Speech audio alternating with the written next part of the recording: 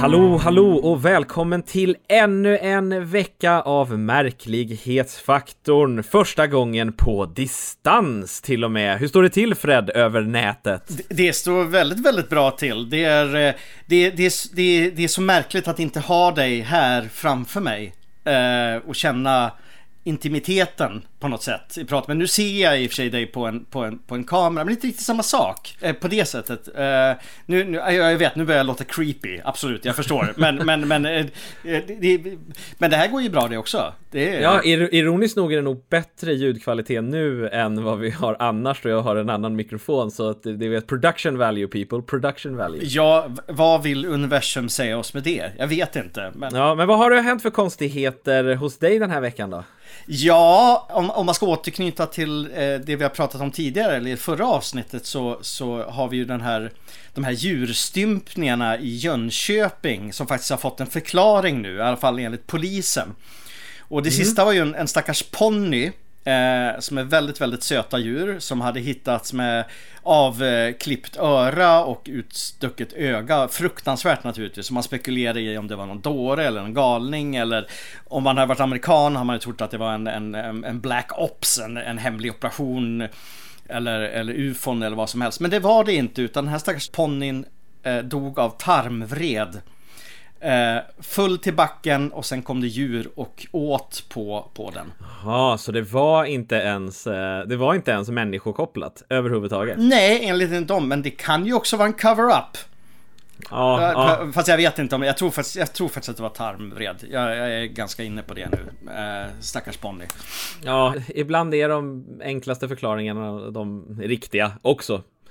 Definitivt. Du då? Nej, det har inte hänt så mycket. Det här var nog, utav alla avsnitt vi har gjort, så var det här av någon anledning det svåraste. Det känns som att det har varit väldigt lullull i den konstiga världen. Sen lossnade det lite, men det var inte lika solklart den här veckan som alla andra veckor. Nej. Vilket är konstigt, för vi närmar oss Halloween. Ja, och jag menar allt borde ju vridas till nu naturligtvis. Men vi har ju faktiskt en del bra att prata om idag ändå. Ja, absolut. Vi ska börja med ett fall som när människor frågar mig om du ska välja en sak som du tror på, som du tror 100% är sant, vad skulle du välja då? Och då brukar jag alltid säga att det är Alien Big Cats. Det är ett fenomen främst i Storbritannien där man ser stora katter, typ pumor, geparder och sådana saker på den brittiska landsbygden. Ett fenomen som har funnits ganska länge, men som också är väldigt rotat i faktiska händelser. Och vi kommer tillbaka till det lite. Och nu har det skett lite utveckling i det här. En ny dokumentär som strax ska ha premiär säger sig att presentera bevisen för att det här är riktigt. I Storbritannien så finns det populationer av geparder och pumor, påstår man. Någonting som jag tror mycket väl kan stämma. Det var nämligen så att det var en lag på 70-talet som förbjöd stora exotiska djur, vilket fick många att släppa ut sina husdjur helt enkelt i det vilda. Och katter är ganska bra på att klara sig utomhus, och även de stora. Men man har aldrig hittat 100% bevis, men nu ska det komma en ny dokumentär där Rodda Watkins, som säger sig vara Storbritanniens bästa spårare i ämnet, ska presentera de här bevisen. Vad tror du om det här, Fred? Alltså jag först och främst så blir faktiskt glad på något sätt att man säger sig kanske ha hittat bevis. Det ska bli väldigt spännande att se dokumentären. Och det låter väl inte helt osannolikt. Alltså ABCs kallas de väl, Alien Big Cat. Och speciellt, jag menar, England som ändå är ett mer internationellt land där man kanske har haft lite smak för det extravaganta och spektakulära. Det är ju en gammal kolonialmakt, ja. Tack. Det är så jäkla svåra ord ibland. Så man kan ju tänka sig att de har haft en del, och 70-talet var ju extra vilt också. Sen förstår jag inte att om man nu äger en puma eller en panter eller vad det nu är för någonting, att man släpper ut den bara. Jag tycker att det verkar oerhört riskfullt. Jag tror att det bara handlar om pengar, för att uppenbarligen så var det dessutom att så här, vad heter det, sopstationer eller vad man ska säga, hade uppenbarligen pumor som vaktdjur på 70-talet. Det var uppenbarligen en grej. Va? Ja, det var enligt historierna. Och jag tror att det bara handlar om pengar. För att om du har en puma eller ett lejon och sen så här blir det plötsligt olagligt att ha dem. Ja, du kanske inte vill döda ditt husdjur. B, det kostar nog ganska mycket pengar att få någon att avliva eller göra sig av med djuren på ett vettigt sätt, så man bara släpper ut den. Ja, varför inte? Ja, så jag tror att det här ligger det väldigt mycket sanning bakom. Om det nu faktiskt presenteras bevis för det, så det här, många gånger när vi säger att typ så här, om det här är beviset om att Bigfoot fanns, då skulle det vara det största någonsin. Jag tror inte ens det här är så stort, för att jag har alltid sett det här som en sanning. Alltså det är liksom, djur som vi trodde fanns där och som har alla anledningar att vara där, har vi nu bevis på existerar. Jag tror inte att det här blir superstort. Nej, det är nog sant. Innebär det här också att albino-krokodiler i New Yorks kloaker också existerar? För det var ju också massa historier hur folk släppte ut sina... Just det, ja. Alltså, helt osannolikt, kanske inte att de är albinos, men man kan ju tänka sig att folk har haft små krokodiler, släppt ut dem, och nere i kloakerna så är det varmt och göttigt liksom. Ja, jag tror att det finns en viss skillnad här, och det är att jag tror att där tror jag att det kan ha funnits krokodiler i kloakerna, men jag tror att de har dött ut, för jag tror det är väldigt svårt för dem att vara livskraftiga där. Men brittiska landsbygden för katter som är gjorda, speciellt så här pumor som är gjorda för det klimatet och sånt där tror jag att man kan liksom, där tror jag det kan vara livskraftiga som kan leva i flera generationer, medan krokodilerna, det kan det nog finnas en sanning i bakom, men jag tror inte att de parar sig där i, eller att de liksom parar sig där i och klarar sig i det långa loppet så att säga. Men de kan väl bli ganska gamla ändå? Nej, eller... Det kan de också vara, så att så det finns chans. Det vandrar omkring ett gäng uråldriga stora katter där ute som det är kanske därför de kanske inte syns så supermycket. Alltså om låt säga att de har hängt med i många år, så är de gamla, håller sig mer för sig själva. De är inte lika unga och coola som de var en gång i tiden Ja, och katter är ju alltså det är ju så här, försöka att se ett lo i Sverige är ju helt galet sällsynt. Ja, det är ju typ vår egen Bigfoot på något sätt. Ja, men ungefär. Det är ju jättesvårt att se lon och sånt där, så att katter kan hålla sig borta, så att jag tror 100% att det här kan vara en riktig grej. Jag har en idé hur man ska fånga in de här stora katterna i England. Man går ut på landsbygden, så tar man med en stor kartong. Ja, just det. Vad tror du om det? Ja, absolut. Och så ser vi vad som händer. Ja, precis.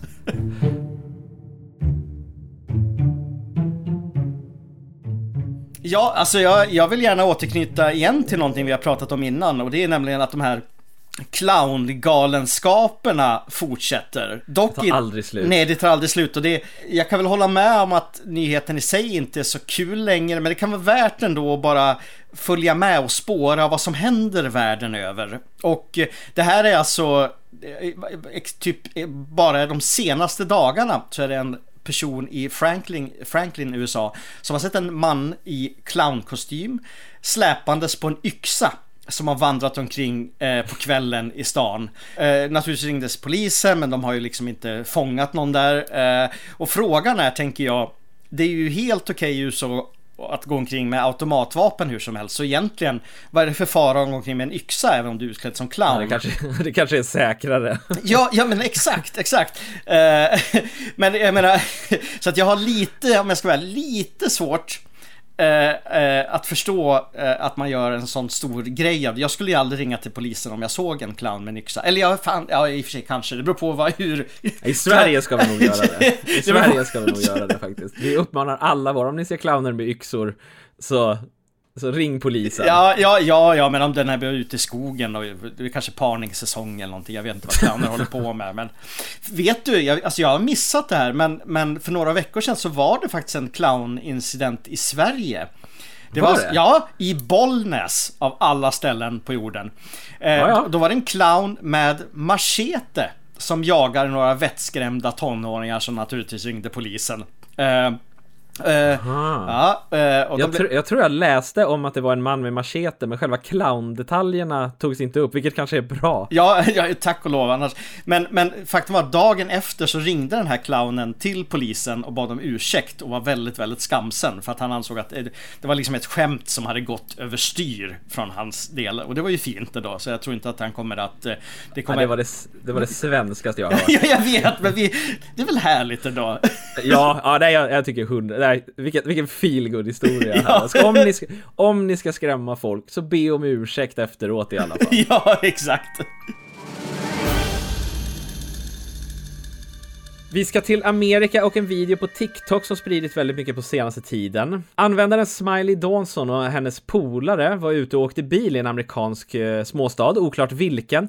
Plötsligt så får de syn på någonting i skyn, och i början på videon så ser man att det är typ bara någon sorts vit plupp, och man funderar lite, vad är det för någonting? Och de säger hela tiden, it looks like a man walking. Det ser ut som en person som går där uppe, och man tittar och tittar och man försöker se vad det är, och de bara så här, det ser ut som en person som går där uppe, men jag får det inte på kameran.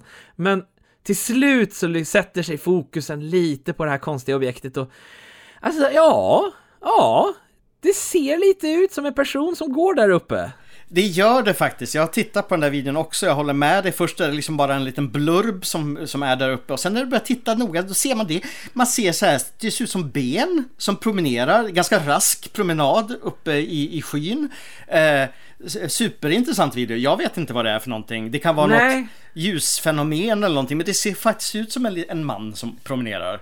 Ja, det är ju tyvärr lite så Halloween-tider nu, och man ser ju reklam för ganska mycket så här ganska avancerade Halloween pynt där ute, med liksom projektioner i fönster som ser ut som typ läskiga spöken och drönare och sånt där. Så jag älskar fenomenet Flying Humanoid, som är en grej, att liksom folk ser människor som bara flyger runt om i världen och har sett ganska länge, men finns en del bra exempel där ute, men ju vanligare drönare blir, desto mindre liksom troligt blir de här historierna, vilket är lite tråkigt. Tekniken gör att det är för lätt att göra de här. Ja, det är ju samma sak med UFOn. Jag tror att många UFO-rapporter handlar egentligen om drönare som har flygit omkring och betett sig märkligt.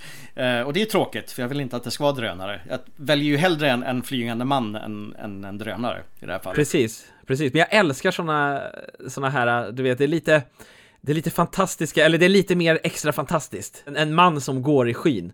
Men jag ska snabbt också återkoppla till en annan man i skyn. Det var nämligen så, för några veckor sedan så hade vi en nyhet där man hade sett en man med jetpack ovanför Los Angeles Airport, LAX. Och i onsdags så syntes han igen. Ja! Vi sa till och med då att så här, vi hoppas att han dyker upp igen på en annan flygplats, att det här blir en grej, och det verkar så. Nu var det uppenbarligen ett kinesiskt flygbolag som såg mannen på 6000 feet, 1,8 kilometer upp i luften, dubbelt så högt som sist. Och redan då var det ganska otroligt, så att säga. Vad är det som händer där ute i LAX? Ja, alltså han testar ju uppenbarligen sina gränser om det är samma man, men det måste ju nästan förutsätta att det är samma person som är ute med sitt jetpack. Det känns svårt att det skulle vara två olika individer. Ja, verkligen. Men jag blev väldigt glad när jag läste det här, för som vi sa, vi hade ju hoppats på det, och nu hoppas jag ju på en tredje gång. Alltså det här känns ju som att det skulle kunna bli jag tror jag nämnde det förra gången vi pratade om det här flygplanet som gjorde störtdykningar över Oslo en gång i tiden. Det här skulle kunna bli ett sånt mysterium. Folk kommer spekulera i åratal. Vem är jetpackmannen? Eller kvinnan för den delen. Vem är det som flyger omkring där uppe? Precis. Och jag vet ju inte, jag är inte så tekniskt bevandrad, så jag vet inte riktigt hur högt sådana här jetpacks kan flyga generellt. Om det här är väldigt sensationellt eller... De ska kunna flyga på så här 3000 feet, var det sist jag kollade, så de kunde flyga till så här 3000 feet, men då blev du typ tvungen att åka ut ur ett flygplan. Alltså det är så här stuntgrejer, så att du tar inte upp dit på egen hand, och du kan typ flyga runt där uppe. Men 6000 feet är ännu högre, så att det är liksom... Fan läskigt ändå. Jag hoppas att han har fallskärm, men den lär inte få plats. Alltså om du har en jetpack på också, eller man kanske kan ha den på magen. Det känns som att jetpacks är tunga. Moderna, det känns inte som att det är små nätta saker. Det kanske är D.B. Cooper, den gamla flygplanskaparen, som är i farten. Det kanske var så här han överlevde. Om du kommer ihåg det. Han kapade ett flygplan på 70-talet, hoppade ut med vad det var, $200,000 och försvann bara. Det kanske... Ett av de största mysterierna i försvunna personer, för man lyckades aldrig lista ut vem den här mystiska kaparen var. Exakt, och det finns typ 100 personer som har erkänt att de är honom, vilket gör att det blir ännu mer spännande, för det är så roligt att en sån historia liksom sätter sig så djupt in i vår samhällshistoria. Men vem vet, den här jetpackmannen kanske planerar någonting. Han kanske planerar en stöt själv. Jag vet inte. En kupp. Ja, det är ju ingen som förväntar sig det. Nej. Det perfekta brottet är det ingen förväntar sig. Frågan är varför han håller på att göra det här så nära flygplatsen ändå. Alltså hade jag varit en jetpackman hade jag åkt ut i öknen eller liksom bara någonstans där inte folk ser den. Men han kanske vill ha det där lilla... Ja. Han blir nog triggad av uppmärksamheten, tror jag. Ja, jag tror att det här är som det här Oslo-flyget, att det är någon som vill ha uppmärksamheten. Jag tror man är ute efter den faktiskt. Jag fattar det. Ja, vi får se en tredje gången. Vi håller tummarna. Jimmy, har du någonsin använt en Ouija-bräda? Nej, det har jag aldrig, men inte på så sätt. Men jag minns att när vi var små så spelade vi anden i glaset, och det är väl samma princip som en Ouija-bräda, eller hur? Det är väl nästan exakt samma sak, bara att man målar den själv typ. Ja, men typ lite grann. En Ouija-bräda är liksom en bräda naturligtvis, med antal bokstäver, ett frågetecken och lite, alltså yes och no står det på den. Och sen har du liksom en liten plakett, kan man säga, som du sätter fingrarna på. Du bör helst vara typ 4 pers eller någonting. Och så börjar den där röra sig då när du ställer en fråga till den andra sidan. Jag har testat, jag har en faktiskt, en från 60-talet som jag testade en gång i en radiostudio. Jag var med i PP3 och där skulle vi prata om Ouija-brädor. Så tog jag med den, så försökte vi få den andra sidan att avslöja namnet på en i crewets döda marsvin. Det gick inte alls, vill jag påstå. Men jag tänkte det blev så här X712. Det blev ett konstigt namn. Men jag misstänker att man måste göra det under djup koncentration. Man måste göra det i ett mörkt rum, tända ljus, verkligen sätta stämningen. Ja, och det som säger att det här, du åker runt och då stavar du namn, och tanken är att spöket ska stava ut en mening på en fråga du har. Exakt, och det klassiska som även är i anden i glaset, är du frågar finns djävulen i det här rummet, och då kanske den kommer svara i garderoben, och så går någon dit och tittar och så dör de av skräck. Det har du inte hört. Ja, men nej, det har vi inte. Men jag kommer ihåg det där, för jag kommer ihåg att vi fick faktiskt svar av någonting när vi gjorde det här när jag var typ 12. Ja. Och jag för mig att min mor inte gillade att vi höll på med det här. Nej, vet du, jag hörde också mycket varningar när jag var barn, att det där skulle man inte syssla med. Så naturligtvis har jag aldrig riktigt testat på det heller, vilket är lite synd, för jag är intresserad av det. Alltså, jag skulle kunna berätta mycket om själva historien om Ouija-boardet, men en sak är säker, eller 2 saker är säkra. Det kom till under tid när det var otroligt vanligt att vanliga Svenssons, i alla fall i övre medelklassen, satt och kommunicerade med andra sidan. Det var typ som att spela kort eller gå ut och spela golf. Istället var det, nu går vi och pratar med döda mormor eller någonting, vilket pratar 1800-tal här. Och Ouija-brädan är ju också en patenterad uppfinning. Man designade den, gick till Patentverket, kan ha varit tidigt 1900-tal, sent 1800-tal, demonstrerade den, och de bara wow, och så fick de patent på den. Så den är fortfarande patenterad och ägs av ett företag i USA och registrerad som en leksak dessutom. Och det knyter också an till att den har orsakat lite storm nu i England. Det är den brittiska lågpriskedjan Poundland som har fått massiv kritik, främst av upprörda moralister på sociala medier. Poundland säljer, eller har sålt i alla fall, en billig version av brädan inför Halloween, och då har folk liksom man blir så upprörda. De känner att man kan inte sälja såna här ockulta föremål där man kan kommunicera med demoner och spöken till barn. Why won't someone think of the children, som man brukar utropa. Så Poundland har faktiskt dragit tillbaks den här lilla spökprataren på grund av den massiva kritik de har fått. Jag tycker naturligtvis att det är jättetöntigt att de gör det, för vi har har de religionsfrihet i England? Det har de ju naturligtvis, så det borde kunna klassas som ett religiös objekt i alla fall. Men så jag vet inte riktigt om samma storm skulle kunna ske här i Sverige, men... Nej, och det är väl så här... Det är väl typ moralistiskt. I Sverige, nej, det skulle nog aldrig kunna ske i Sverige. För det första så skulle vi aldrig anta att den ens fungerade i Sverige. Inte som grund, inte bland gemene man, tror jag. Däremot så kan det ju vara för av samma anledning att så här, min mor gillade inte att vi höll på med anden i glaset. Inte för att nödvändigtvis min mor tror på andar, för jag tror inte att hon gör. Men däremot att vi skrämde upp varandra. Det var ju snarare det. Det är ju intressant att man gör det på grund av att det är ockult. Ja. För då ger man det ju någon sorts trovärdighet. Alltså att säga, nej men du kan inte ställa den här, du frammanar spöken. Gör vi? Ja, alltså typ så. Grejen är att Ouija-brädan än idag är ju ett hyfsat, alltså seriöst, har ett hyfsat seriöst användningsområde bland ockultister, men kanske mer seriöst än de som går och köper sig en Ouija-bräda i en leksaksbutik. Jag menar, Aleister Crowley, den gamla brittiska ockultisten, skrev väldigt mycket texter om hur man jobbar med en Ouija-bräda, och han hävdar ju också bestämt att det du får kontakt med, det är inte din döda moster, utan det är man kan säga någon form av varelser som bara imiterar din döda moster, så att de känner av dig och låtsas vara den här, så att du ska känna dig välkommen och på så sätt kunna ta sig ut i den här världen. Jag vet inte om det, men jag gillar Crowley. Han var en speciell snubbe, en livsnjutare. Men så att jag måste ta och testa den där Ouija-brädan någon gång. Jag tycker att vi samlas ett gäng och försöker oss på det någon gång. Se om vi vågar. Ja, nej men verkligen. Med Crowleys info så måste jag ju faktiskt säga att då tycker jag faktiskt inte man borde sälja den heller. Nej. Då tycker jag absolut inte vi ska sälja den. Nej. Så kanske är konverterad här att... Ja, du börjar bli du är en liten moralist nu, tror jag. Ja, precis. Jag tycker inte heller att demoner ska kunna utnyttja barn. Det är jag emot. Det kan jag tycka att märklighetsfaktorn tar inte ställning till mycket, men här tycker jag faktiskt vi kan ta ställning. Ja, rösta på Jimmy nästa val.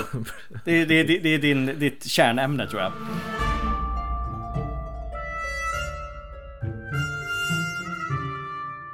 Okej, vi ska till ett av världens mest kända kryptider. Vi ska till Nessie och Loch Ness. Och det är nämligen så att nu verkar det som att Nessie har plockats upp på sonar där borta. Roland McKenzie, som kör en kryssningsbåt på Loch Ness dagligen, fick nyligen syn på något konstigt på sin sonarutrustning. Uppenbarligen var alla personer... som var på båten, de satt och tittade på någon örn, men när han tittade ner på sonaren så såg han någonting väldigt konstigt. På 170 meters djup så var det någonting som var 10 meter stort. Och den syntes där i ett par sekunder och sen var det borta.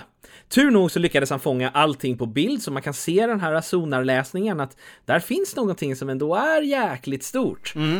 Och experter ska ha tittat på den, sonarexperter, och sagt att så här, vad det än är, så det här är ett genuint objekt som är där nere. Det är någonting som är liksom som tar upp 10 meters plats där nere. Och det är inte något fel på utrustningen. Och därför så kanske det kan finnas... Kanske finns det någonting i locken i alla fall. Lochen, ja. Jag kanske...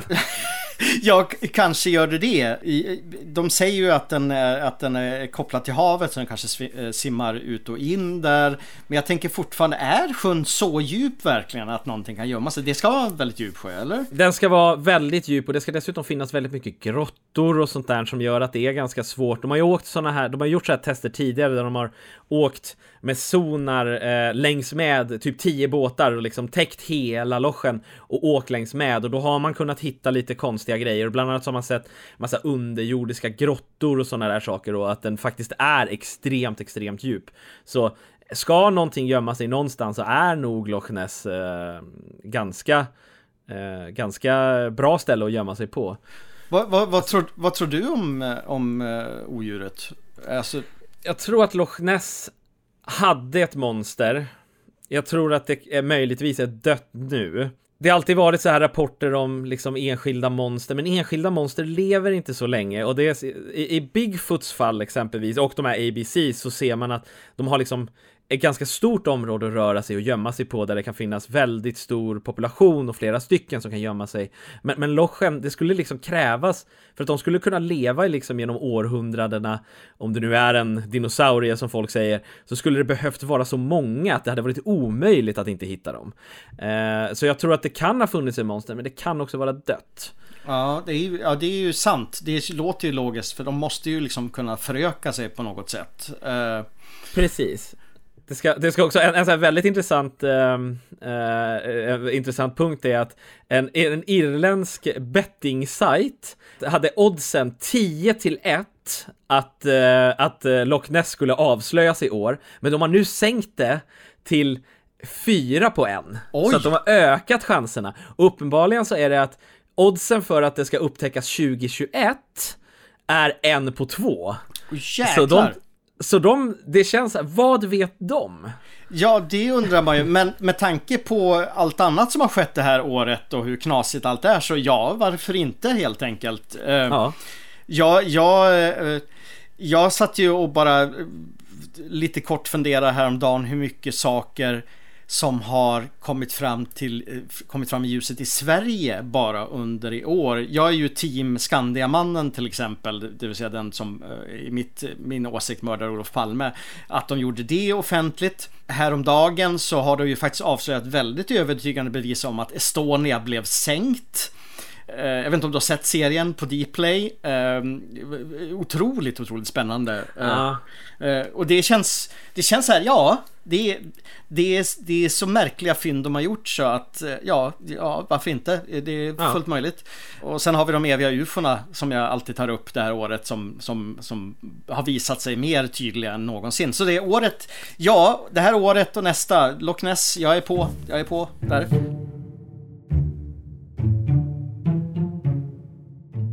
I augusti 1990 så togs ett fantastiskt foto i byn Calvine i de skotska högländerna. Det var 2 vandrare som var ute och vandrade, helt otroligt nog, och såg ett stort diamantformat skepp, kan man nästan säga, som svävade framför dem högt upp i luften i alla fall 10 minuter. Sist det for rakt upp och försvann. Men tack och lov, eftersom de hade tid, så tog de en väldigt, väldigt tydlig bild på det här fotografiet. De lämnade in fotonegativ till försvarsministeriet, som genast klassificerade det i 30 år på en gång. Så det här fotot har egentligen aldrig synts till. Den bästa återgivningen av det här fotot är en rekonstruktion som Nick Pope, han jobbade också för försvarsministeriet, gjorde för ett tv-program, och det är onekligen en otroligt spektakulär bild av det här mystiska skeppet, där man också ser ett stridsflygplan flyga förbi i bakgrunden, för det var också det som hade fångats på det här fotografiet. Bilden i sig sägs vara det absolut bästa UFO-fotot som har tagits, men det har liksom aldrig sett dagens ljus, förutom någon har ritat av det, någon har rekonstruerat det. Men Nick Pope, som är en väldigt en duktig, seriös person, hävdade att det fanns. Han hade det på sitt kontor, han tittade på det varje dag, han var förundrad över det. Saken är den att det här skulle avklassificeras nu den 1 januari, så att alla skulle äntligen kunna få se det här fotot av det här diamantformade rymdskeppet, eller vad det nu var för någonting. Men bara häromdagen så går försvarsministeriet ut och säger att nu har vi klassificerat det här som hemligt i 50 år till. Och det tycker jag är väldigt, väldigt konstigt. För först och främst, det finns ju gott om UFO-foton där ute, även många som vi kan anse vara äkta, som är någonting oförklarligt. Men frågan är, varför vill de hålla det här? Alltså, är det här fotot så övertygande att de inte vågar släppa det till allmänheten. Jag vet inte om du har sett den här rekonstruktionen av fotot som finns ute. Jag har faktiskt trott att det varit det äkta fotot. Jag har inte sett det i det sammanhanget att det riktiga fotot faktiskt inte är släppt. Så det är en ganska bra rekonstruktion, ska sägas. Ja, det är väldigt, och det är ju Nick Pope har ju själv sagt att han har ju noterat att det här fake-fotot är det som har liksom, det ses som det äkta, men det är inte det äkta. Men om man ska tolka det så ser det ju oerhört spännande ut. Lite grann som jag tänkte också när jag såg det här fotot att det känns lite grann som kanske en form av ballongkonstruktion också. Men grejen var att den också for rakt upp, alltså väldigt snabbt rakt upp i luften och försvann. Så det betedde sig på ett annat sätt än vad en klassisk luftballong skulle. Och vad jag förstått så kom det också flygande och betedde sig på ett annat sätt än vad en vanlig ballong skulle göra. Och det ser inte ut som en ballong heller. Det är inte riktigt den formen, det klassiska man ser när man ser en ballong framför sig. Det skulle kunna vara någon form av högteknologisk militär övervakningsgrej. Men man tycker ju ändå kanske att det borde ha setts mera om de har varit ute och flygit med den. Och kanske inte varit så ögonfallande för att den syns ju. Ja, exakt, för den var ju stor också. Den var ju ganska rejält stor. Och att man också flög den över den här byn kan man ju bara fundera på varför gjorde de det. Vart sa du det här fotot togs någonstans? Alltså uppe i Skottland, skotska högländerna. Calvin heter byn. Ja, och jag kan tänka mig att så här, vi pratar ju ofta om konspirationer och det känns som att liksom så här, vi pratar USA och Storbritannien och kanske känner till UFO och kanske döljer. Storbritannien kanske inte, eller Skottland kanske inte riktigt har. Det känns som att de inte nödvändigtvis har sitt eget liksom så här UFO-konspiration på samma sätt, utan de vet bara inte hur de ska hantera någonting sånt här. Allting har liksom gått rätt till i den här historien. Någon har sett UFO, man har lämnat det till bilder till myndigheter. Allting bara funkar. Och sen så gör man det hemlighetsstämplat, vilket om det är något konstigt inte är så himla konstigt. Så att jag älskar, det är nästan så här som vi pratade om för något avsnitt sen om byråkrati och UFOn. Att det kanske är så här det ser ut, och det är så här det kommer vara. Ja, antagligen. Och jag tänker också så här att det här togs alltså 1990. Så det som var en högteknologisk hemlighet då, det kan ju egentligen inte vara en sån större grej idag. Så varför gör det hemligt i 50 år till? Det skulle kunna vara, jag sitter och tänker om man inte tänker, eller det är ett UFO oavsett för det är oidentifierat och flygande, men jag tänker att det kanske är främmande makt. Att det kanske gör det extra känsligt. Kanske det, ja. Men det är ju också, förlåt mig, men det är ett väldigt konstigt föremål att skicka upp. Alltså även om det är främmande makt. Då skulle de ju bara kunna skicka in någon form av, alltså först och främst högre upp så man inte ser det så mycket, men liksom jag ser inte logiken. Jag tror ju att det här är alltså någonting som inte är från denna värld, vad nu det innebär egentligen, om det är liksom nuts and bolts UFO eller om det är något ultradimensionellt eller någonting. Något fishy är det, och min konspirationshjärna går ju igång när de vill hålla det hemligstämplat i 50 år till. För det innebär att jag kommer ju aldrig få se det här. Och om jag inte blir väldigt, väldigt gammal. Ja, i och för sig, om jag blir så här 83. Nej, vad blir det? Ja, men typ, då kanske jag får se det då. Men vad fan. Det är lite så här Barbra Streisand-effekten som man brukar kalla det, att genom att försöka hålla någonting hemligt så blir det större. Jag tror att det hade varit bättre för dem att bara släppa det, även om du ville hålla det hemligt. Så bara släpp bilden och hemlighetsstämpa lite av informationen, för det gör man ju ändå, även i liksom släppta rapporter. Och det här är nästan värre. Det här kommer hålla det. Folk kommer om 50 år att begära ut den här bilden och vara ännu mer intresserade av vad det var som hände. Vad som slog mig nu när jag läste om den här nyheten var att det borde ju i teorin kunna gå och spåra upp de här två personerna som fotade UFOt i alla fall och låta dem berätta sin historia. Men grejen var att när det hemligstämplades igen, då har ju också deras identiteter hemligstämplats. Så frågan är, varför träder inte de fram? För det här är ju ett känt foto i England i alla fall, i världen. Är det så att de har fått skarp tillsägelse att ni ska inte prata om det här? Varför? Jag vet inte. Jag kan ju bara sätta mig själv i den här. Jag skulle jättegärna vilja berätta om det, men de här kanske inte vill det. Jag vet inte. Jag är besviken på dem. Om ni lyssnar på det här, ni vandrare, vilket de antagligen inte gör, för de är antagligen britter eller skotter eller någonting sådär. Träd ut. Bara låt oss höra er historia. Det där hjälpte ju inte ett skit. De kommer ju aldrig. Men man måste försöka. Man måste försöka verkligen. Nej, men så det var väl typ veckans UFO-nyhet egentligen. Och den var lite bitter eftersmak, tycker jag, om jag ska vara ärlig. Ja, men jag tycker ändå att det är något mystiskt i det här. Mystiken är nästan mer nu än om de hade släppt bilden. Ja, absolut. Men det är också rätt. Men fan, ja. Ge oss något. Ja, precis. Jag ska sluta älta där. Jag ska hålla tummarna att någonting annat roligare kommer fram i alla fall.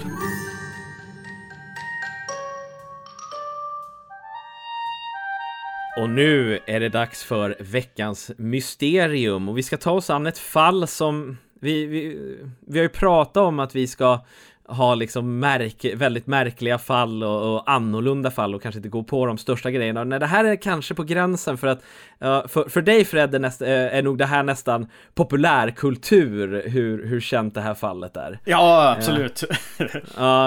Vi ska nämligen prata om The Flatwoods Monster. Vi ska ta oss till den 12 september 1952. 2 stycken bröder, Edward och Fred May, spelade fotboll på skolan på kvällen tillsammans med en vän. Plötsligt får de syn på en enorm glödande boll som flög över skyn, som likt en meteorit.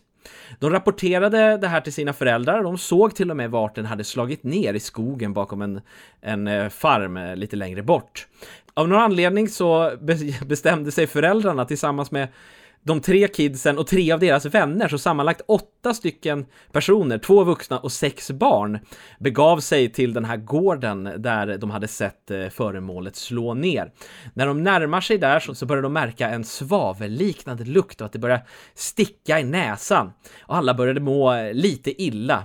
De märker dock att det verkar komma ifrån skogen, så att de går upp på en kulle och in i skogen bakom gården. Och där får de syn på ett pulserande rött ljus. Och skogen är fylld av den här illaluktande dimman. En av dem riktar en ficklampa mot ljuset och plötsligt så får de syn på en människoliknande figur, typ 2,5 meter hög, med ett rött och runt ansikte. Varelsen verkar flyga fram och ha en kropp av metall med en enorm kåpa. Inte helt olik en Dalek för er Doctor Who-fans. Men med undantaget att den också har små händer med klor. Varelsen tittar på dem och börjar skrika och gör ett utfall mot dem. Den närmar sig dessutom modern av de här föräldrarna och täcker henne i någon sorts konstig oljig vätska. Alla får panik och flyr tillbaka till byn där de ringer polisen. Polisen var upptagna med någonting annat som hade hänt i området, så de kom inte på platsen förrän dagen efter. Och där på plats så fanns ingen gas, ingen lukt och inga konstiga ljus. Däremot så fanns det spår av någonting som varit i gräset där objektet skulle ha synts. Och man hittade spår av den konstiga oljan. Men mysteriet tog inte slut där. Flera av gruppen noterade efteråt att alla hade typ blivit sjuka med svullnader i halsen och kräktes i flera veckor framöver.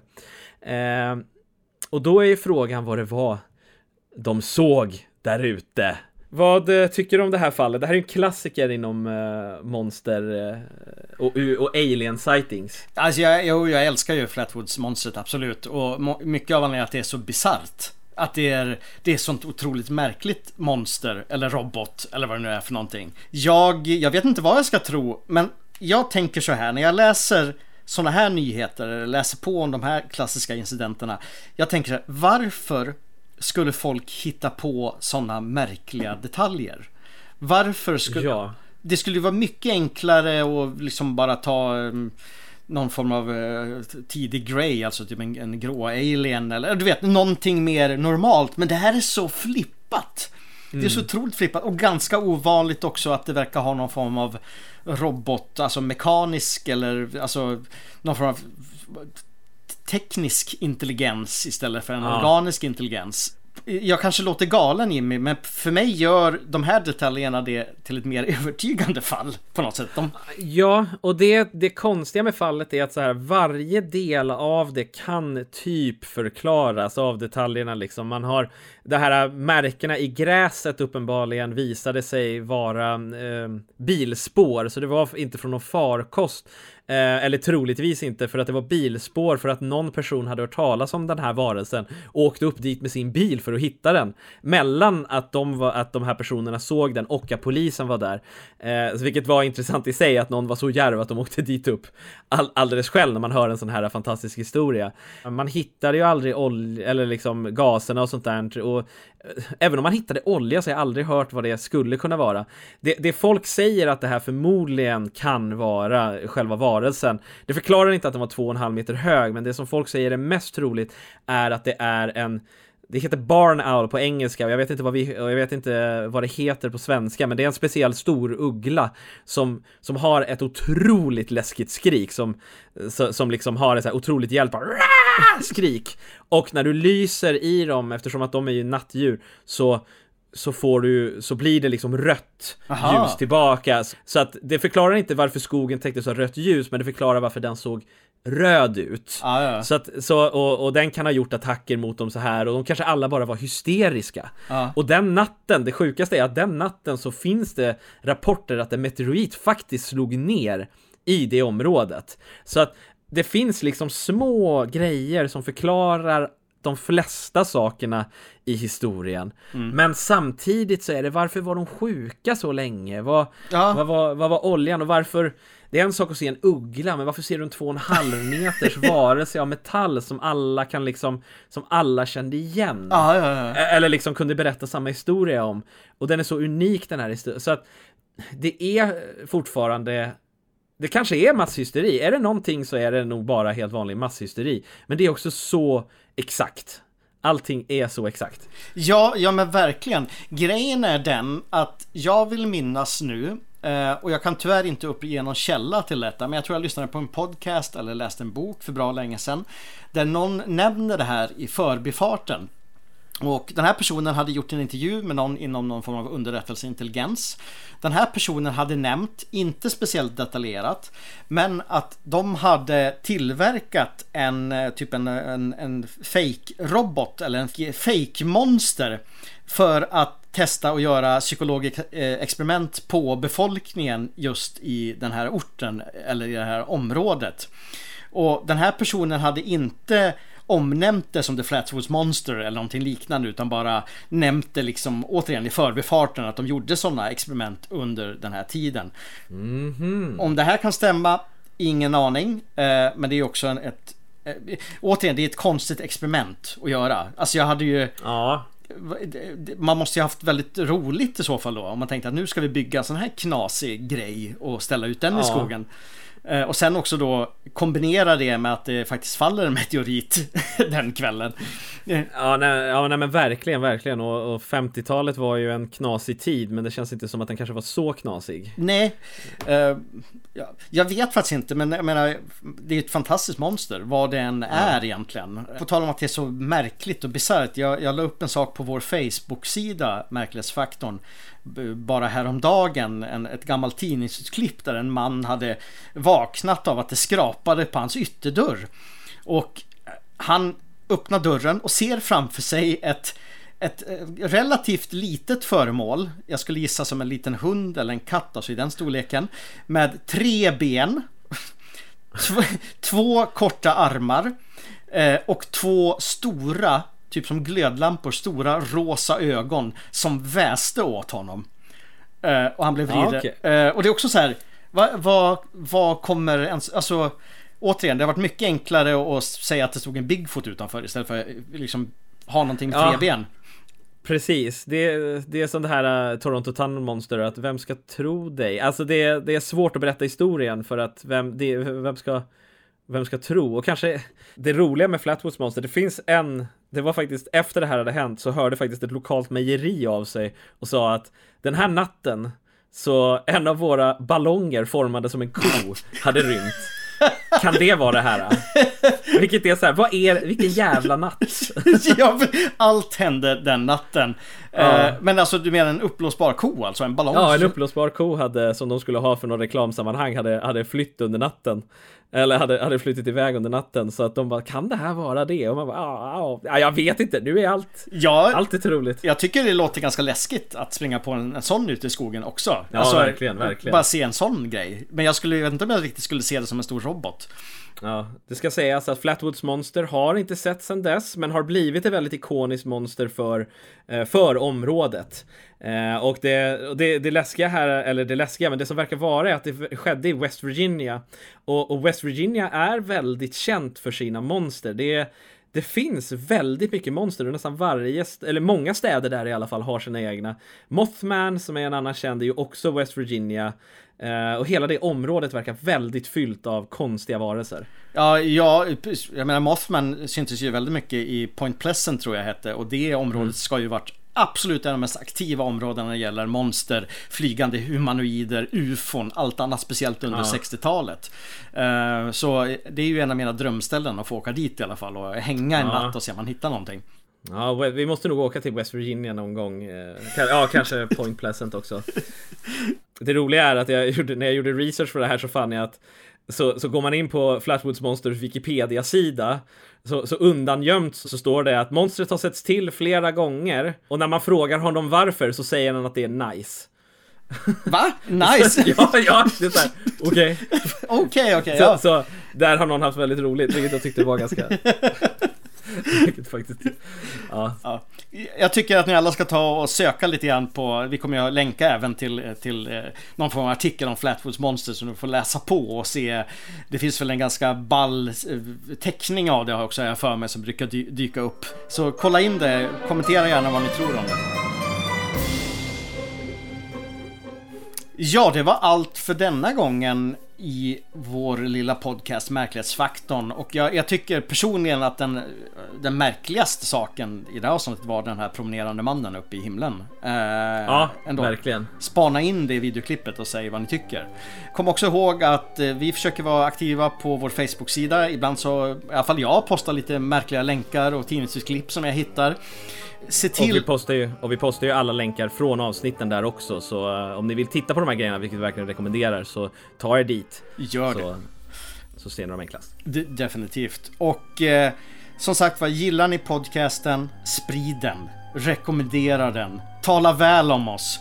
Och även om bara tala väl om oss. Jag tänkte säga att ni ska vara ärliga. Men nej, tala väl. Ni tycker om oss, jag hoppas det i alla fall.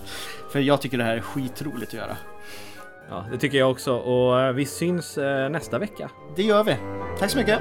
Tack så mycket.